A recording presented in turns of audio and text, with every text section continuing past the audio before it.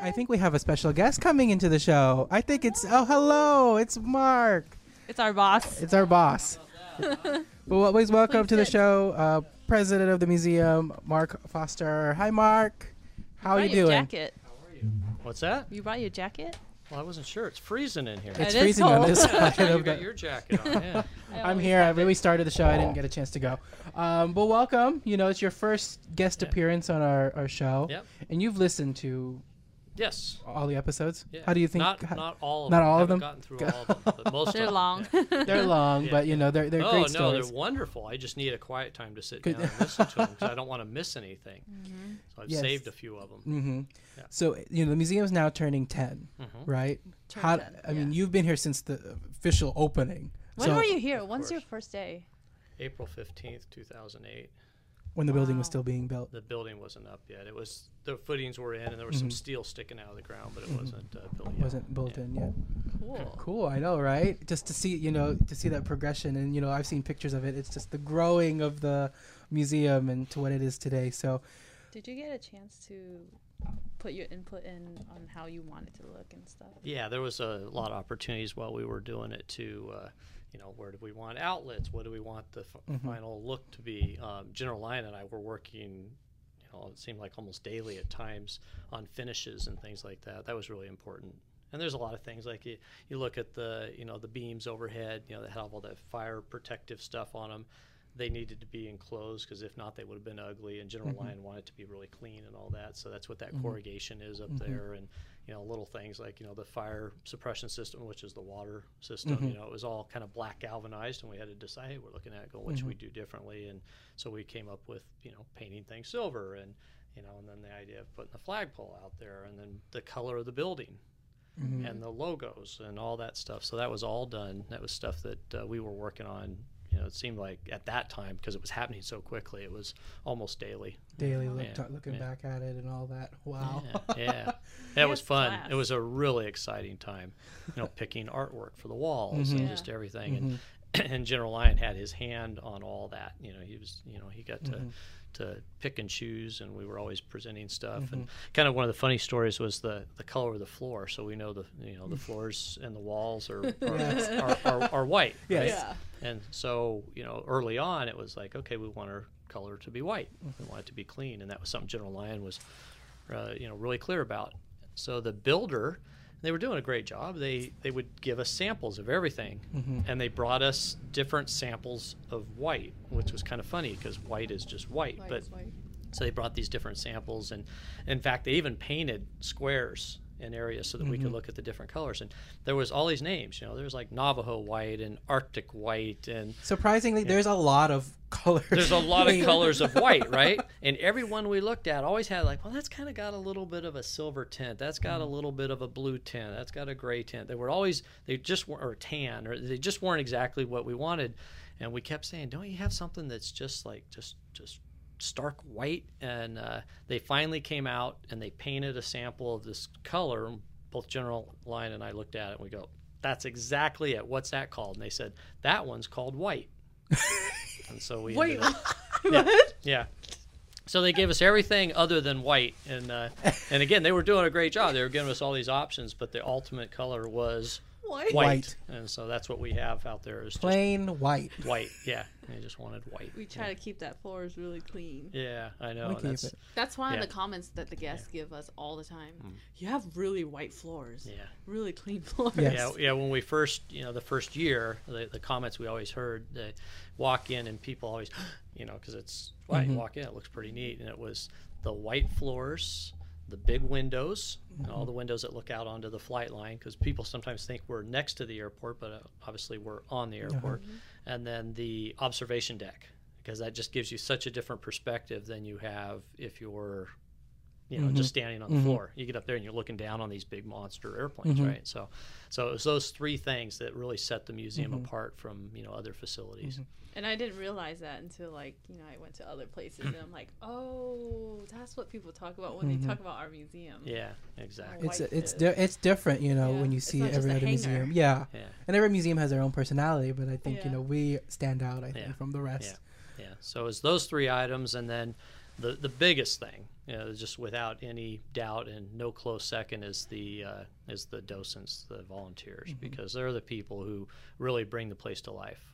Without them, you walk in, it's just kind of this hangar with airplanes in it, and there's nothing, but to have them tell their stories and share their experiences and all that, and that's what really, pushed it over the top. Makes the experience we 100 got some times. amazing guys. Yeah, I agree. Yeah. It's sad that most of them are gone.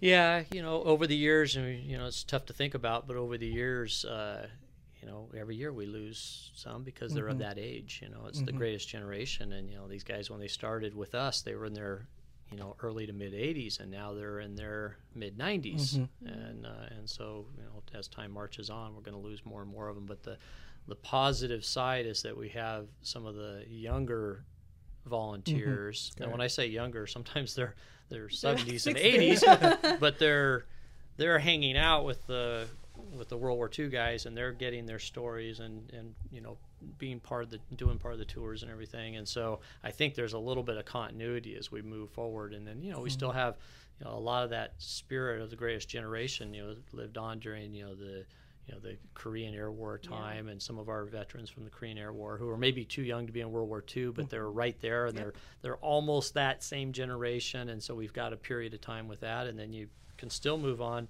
The World War II guys who flew and fought and maintained airplanes and all that in World War II maybe flew in Korea, but they may have finished their career, still a flying career, which is surprising, in Vietnam. I had a couple of personal friends who flew as fighter pilots in World War II, and ultimately in Vietnam flew as observation pilots. Wow. As a high-ranking observation pilot, and coincidentally like the L-19, the O-1 Bird Dog.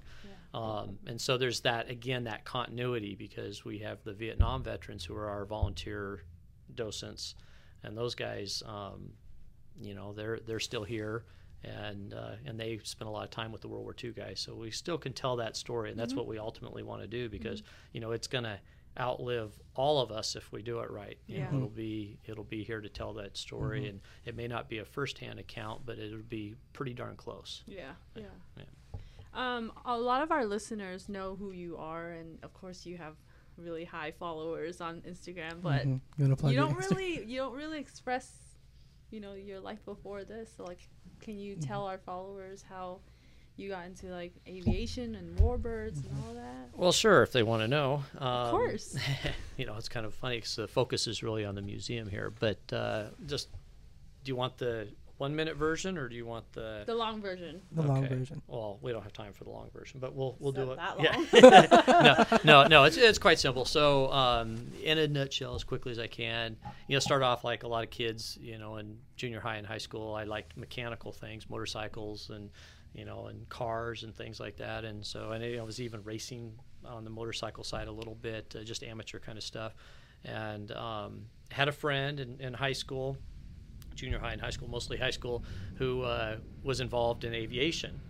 And he was always telling me, you got to come out to the airport, which was an airport in Chino, and say, come on out and see this place. And I thought, okay, what do you do with airplanes? It seemed neat to me, but it seemed kind of untouchable. It didn't seem like, I couldn't get an airplane. I couldn't keep one at my house, and I didn't know what it meant. I could put a motorcycle in the garage, but I couldn't do anything other than that. So I was working for a race car shop in Baldwin Park, a guy named Earl Williams Racecraft, and I was helping him just grinding stuff and taking apart 56 Chevys and doing things like that. And I had a day off. He was going to close the shop that day for whatever reason. He had a personal thing to do. It was a very small shop. He said, so yeah, I can't come in today. How about tomorrow? I said, great. So I hopped on my motorcycle, and I had a street legal bike, and I rode from Glendora, where I grew up, out to Chino, and to visit my friend, who kept telling me to come check the place out. And I walked in there, and this was June of 1986. And so I walked in, and there was one hangar. And this is the other museum that we're very good friends of, Lion Air Museum, called Planes of Fame. And I walked in there, and they had just one hangar at the time. Now they got, 7 or 8. And there's this Corsair in the front of the hangar. And I just didn't realize how big those things were. I saw them on television. I grew up watching Baa Baa Black Sheep in the 70s, and I just couldn't believe how big the thing was. I was like, wow, this thing's really cool. And then out in the yard, they had an old static, non-flying display of some jets, and one of them was an F-86 Sabre jet. And I saw that, and I just, wow, these are really cool. So by the end of that day, I rode my motorcycle home, and this is in the 80s, so we didn't have the internet and all that. And in our house, we just there was an encyclopedia, and I just went through that, tried to find everything I could about airplanes, and I just got hooked like really, really fast. So the cars and motorcycles slowly started getting set aside because now I was pursuing airplanes, and I went through college time, did airframe power plant license, so I became a FAA mechanic, and that was mainly because I wanted to hang out with old warbirds, World War II airplanes, and be able to work on them and all that kind of stuff. I thought that was important, so worked my way through that. Then I went to work for Steve Hinton's Fighter Rebuilders, which is a famous aircraft restoration facility, and we were restoring P-51 Mustangs and Sky Raiders and all sorts. Still exists. Yeah, it still exists. Yeah, and so I was with that with Steve and his clan, which was a wonderful time. I mean, it was it was just a great thing to get to do, and I did that for. There's a little bit of a blur and some overlap, but about 9-ish years, and then I think it was just under 10 years, and then I started seeing the desire. Let me back up a little bit. While I was doing that, I started volunteering my time to help coordinate some of the airplanes going to air shows for the Planes of Fame Air Museum that was out there. It was co-located with Fighter Rebuilders, and so I bought a computer. I learned how to use a computer, taught myself how to type, and just did all that kind of stuff, and kind of started getting more in the management side of things. And so fast forward now to that 9-ish years at Fighter Rebuilders, and so I went to Steve, my then boss, and said, hey, this museum here needs a lot of help, to maybe get to the next level. And there was, it was all kind of run by volunteers, and there wasn't really any full staff.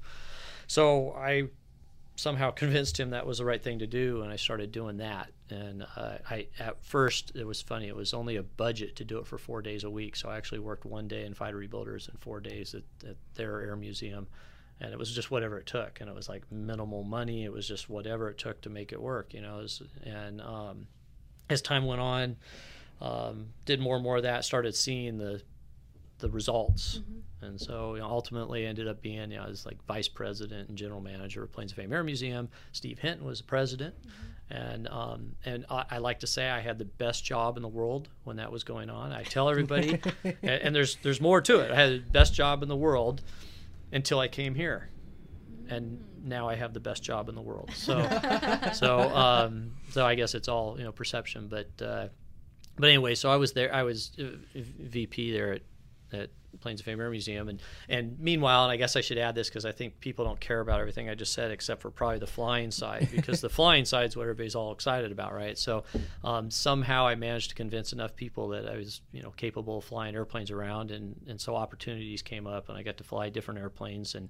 I would work on airplanes in the evening in exchange for flight time, to get to fly the airplanes, and started with a Luscombe, 1946 little Luscombe. That was one. I just got my license and just a Cessna like a lot of people did, and then got in the Luscombe tail dragger, which is a really good trainer for these type of airplanes. Tail draggers with the wheel in the back, conventional, yes. They call that, not the training wheel. That's the nose gear.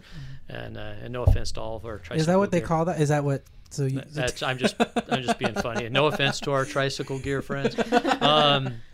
But anyway, so I flew the Luscombe. I flew it for 175 hours or something, and then I had by then I had about 300 hours, and I had an airline pilot friend, a guy named Ray Diekman, and he, I guess for whatever reason, he approached me one day and said, "Hey, I want you to start reading the manual about my T6." And I thought, "Oh, great! He wants me to read the maintenance manual and help him work on it," which I wasn't all that excited about doing because I was doing that full time anyway at the time, and no, he said, no, the flight manual. I want to check you out my airplane. I said, okay, great. So about 300 hours, I soloed his T6 Texan World War II advanced trainer. We have one here at Lion Air Museum, of course. And so I was, 23, 24. I think I just turned 24.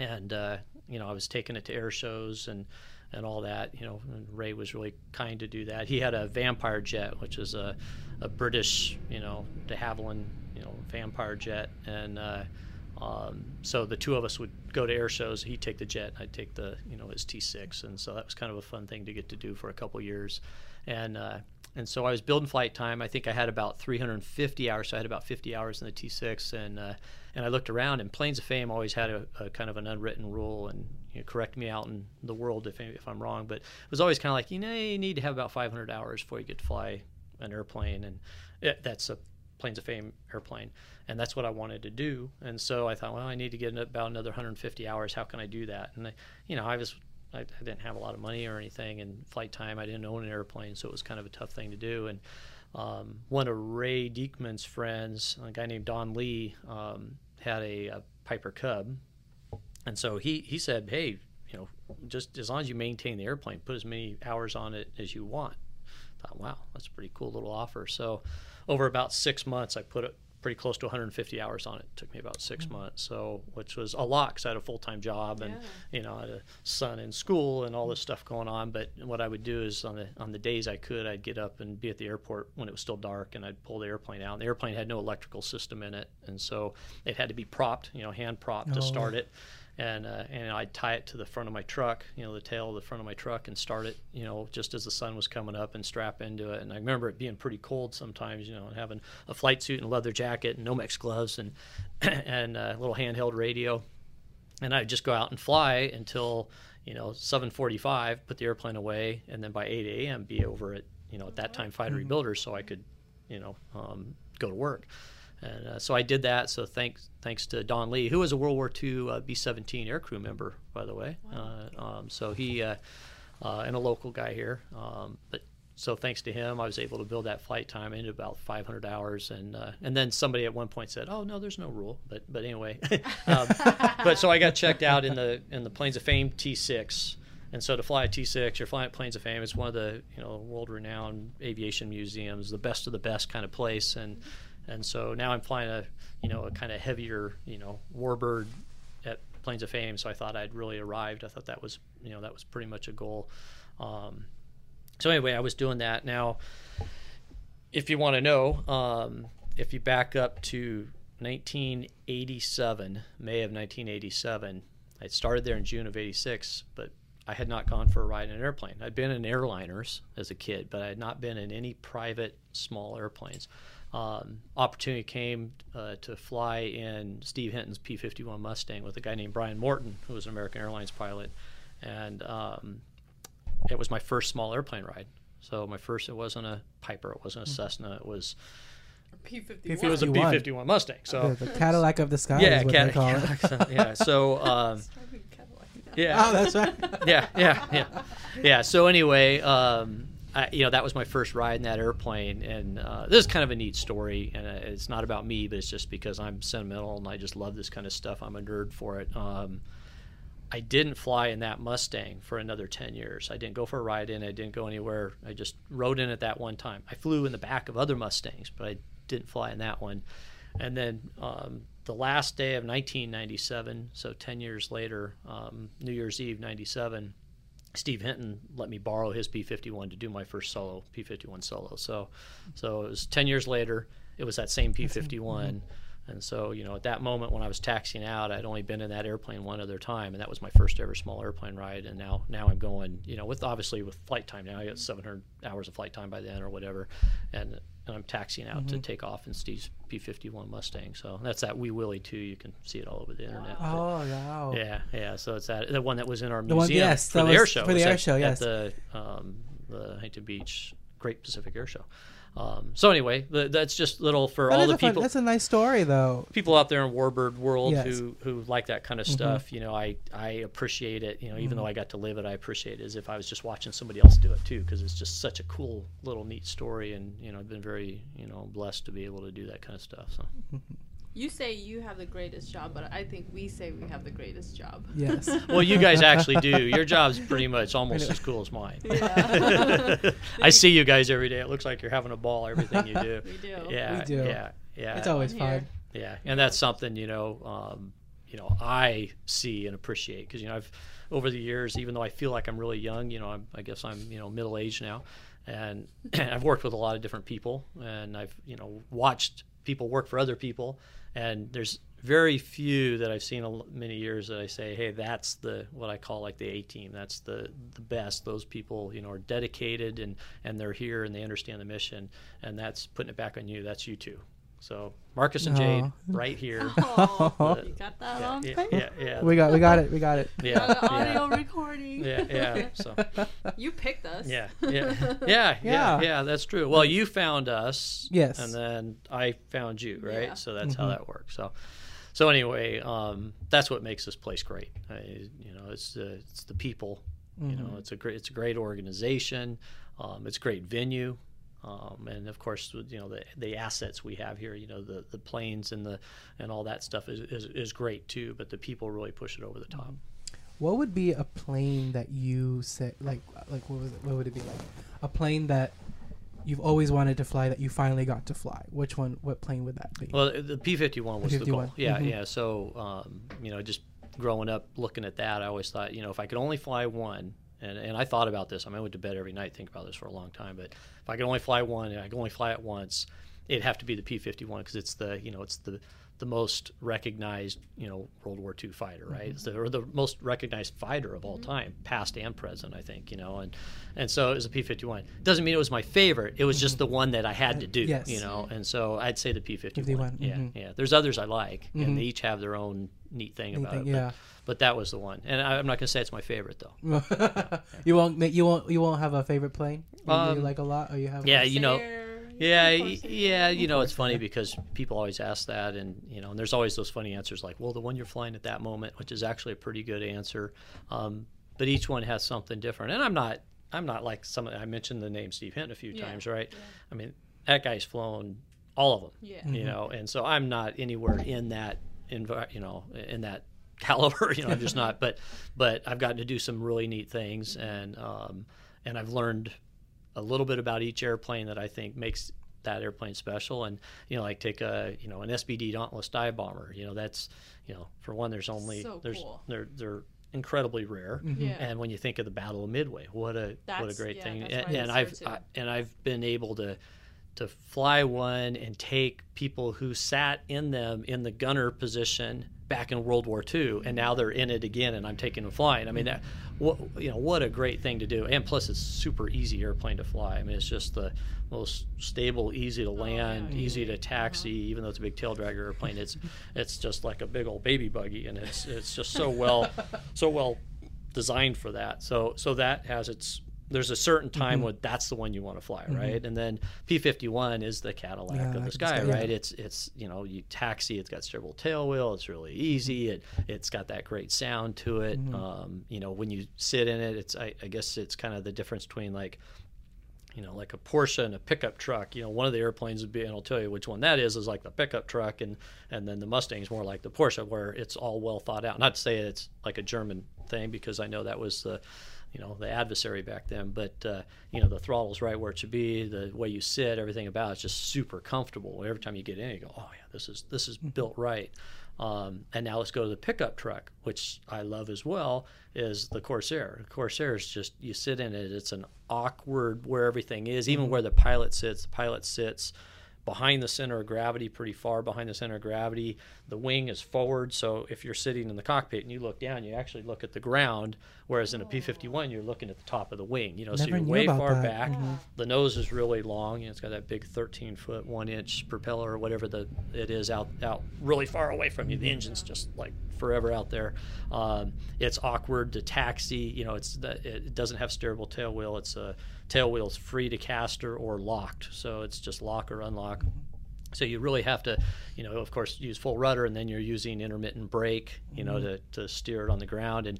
And you start going one way, you're automatically already going the other way to arrest the swerve you got going. So you have to S-turn these because you can't see forward at all. Yeah. I mean, there could be a whole airplane in front of you, and you're not going to see it. That's how blind it is looking forward. And so you have to do S-turns, and in a Mustang, you do S-turns, and it's got a steerable tail wheel, and it's kind of easy to do. And in the Corsair, if you do S-turns and you look down for a second to change a radio frequency as you're taxiing out or something, you look up and you're in the dirt. I mean, now that's not from experience. We've never had that happen, but I could see how it could. I mean, it takes a lot more attention to do. So it's awkward. It's like that big truck, like I mentioned, but the controls on it are feather light, lighter than the Mustang. The Mustang's controls are a little heavier, and anybody out there in radio land or whatever this is, podcast land, who knows better, who flies both, hey, this is just my opinion here, but the Corsair has just incredibly light controls on it. You take off, and it's just like finger, like that, it's just so light. And the Mustang's a little heavier. It's nice, but it's just a little heavier. So there you go. And I like the Army, Air Corps, the Air Force history of the Mustangs escorting B-17s in World War II is just an unbelievable story. And so that aspect is really neat to me. But then I also think of those naval aviators flying off aircraft carriers and islands in the Pacific during World War II, landing on little islands on, PSP, perforated steel plank, steel matting that they put out on the ground. They land out there, and there's palm trees everywhere, and they're just out in the middle of the Pacific somewhere. That's a pretty neat story as well. So, anyway, I like them all. But the one that I like the most is that old L-19 01 Bird Dog. You gotta plug that in. Yeah. Just about to ask about that. Our favorite dog. Yeah. That is, and the reason, okay, for it's always nice when it's your own little airplane, right? Which is my personal airplane, and it's the type of airplane you just put a headset on. It's not a helmet and a flight suit. Even though that you could, I guess, but you can take somebody that's dual controlled. They can fly. It's got great visibility out of it. It's got super interesting history. The guys who were flying those in Korea and Vietnam, what they were doing, and as forward air controller, pilots, and so that's a wonderful airplane too. But you built that. Yeah, because that was when you got that airplane, right? It was in pieces. Yeah. So I got that airplane. It's funny. I'm funny about dates, but it was June 22nd, 2003, and it took me 6.5 years to restore it, and it was a pile of parts when I got it. I mean, literally, it was just a pile of parts, and it was pretty bashed in too. It had a little landing incident, and it bent a lot of metal on it. So the thing had to kind of go into a fixture, and had to replace a lot of stuff in it, and skins and all that. And then we just went through the whole airplane 6.5 years later, and I had for the most part a lot of friends support with parts and resources, but I did 99% of the work myself, with the exception of the paint. And the paint was a good friend of mine, Corey O'Brien, who volunteered his time to help me, and he did the actual, I laid out markings and he painted, and then he painted the teeth on it and all that kind of stuff. Took the cowling home and did that, to sit in his living room or something at night, painted the teeth on there.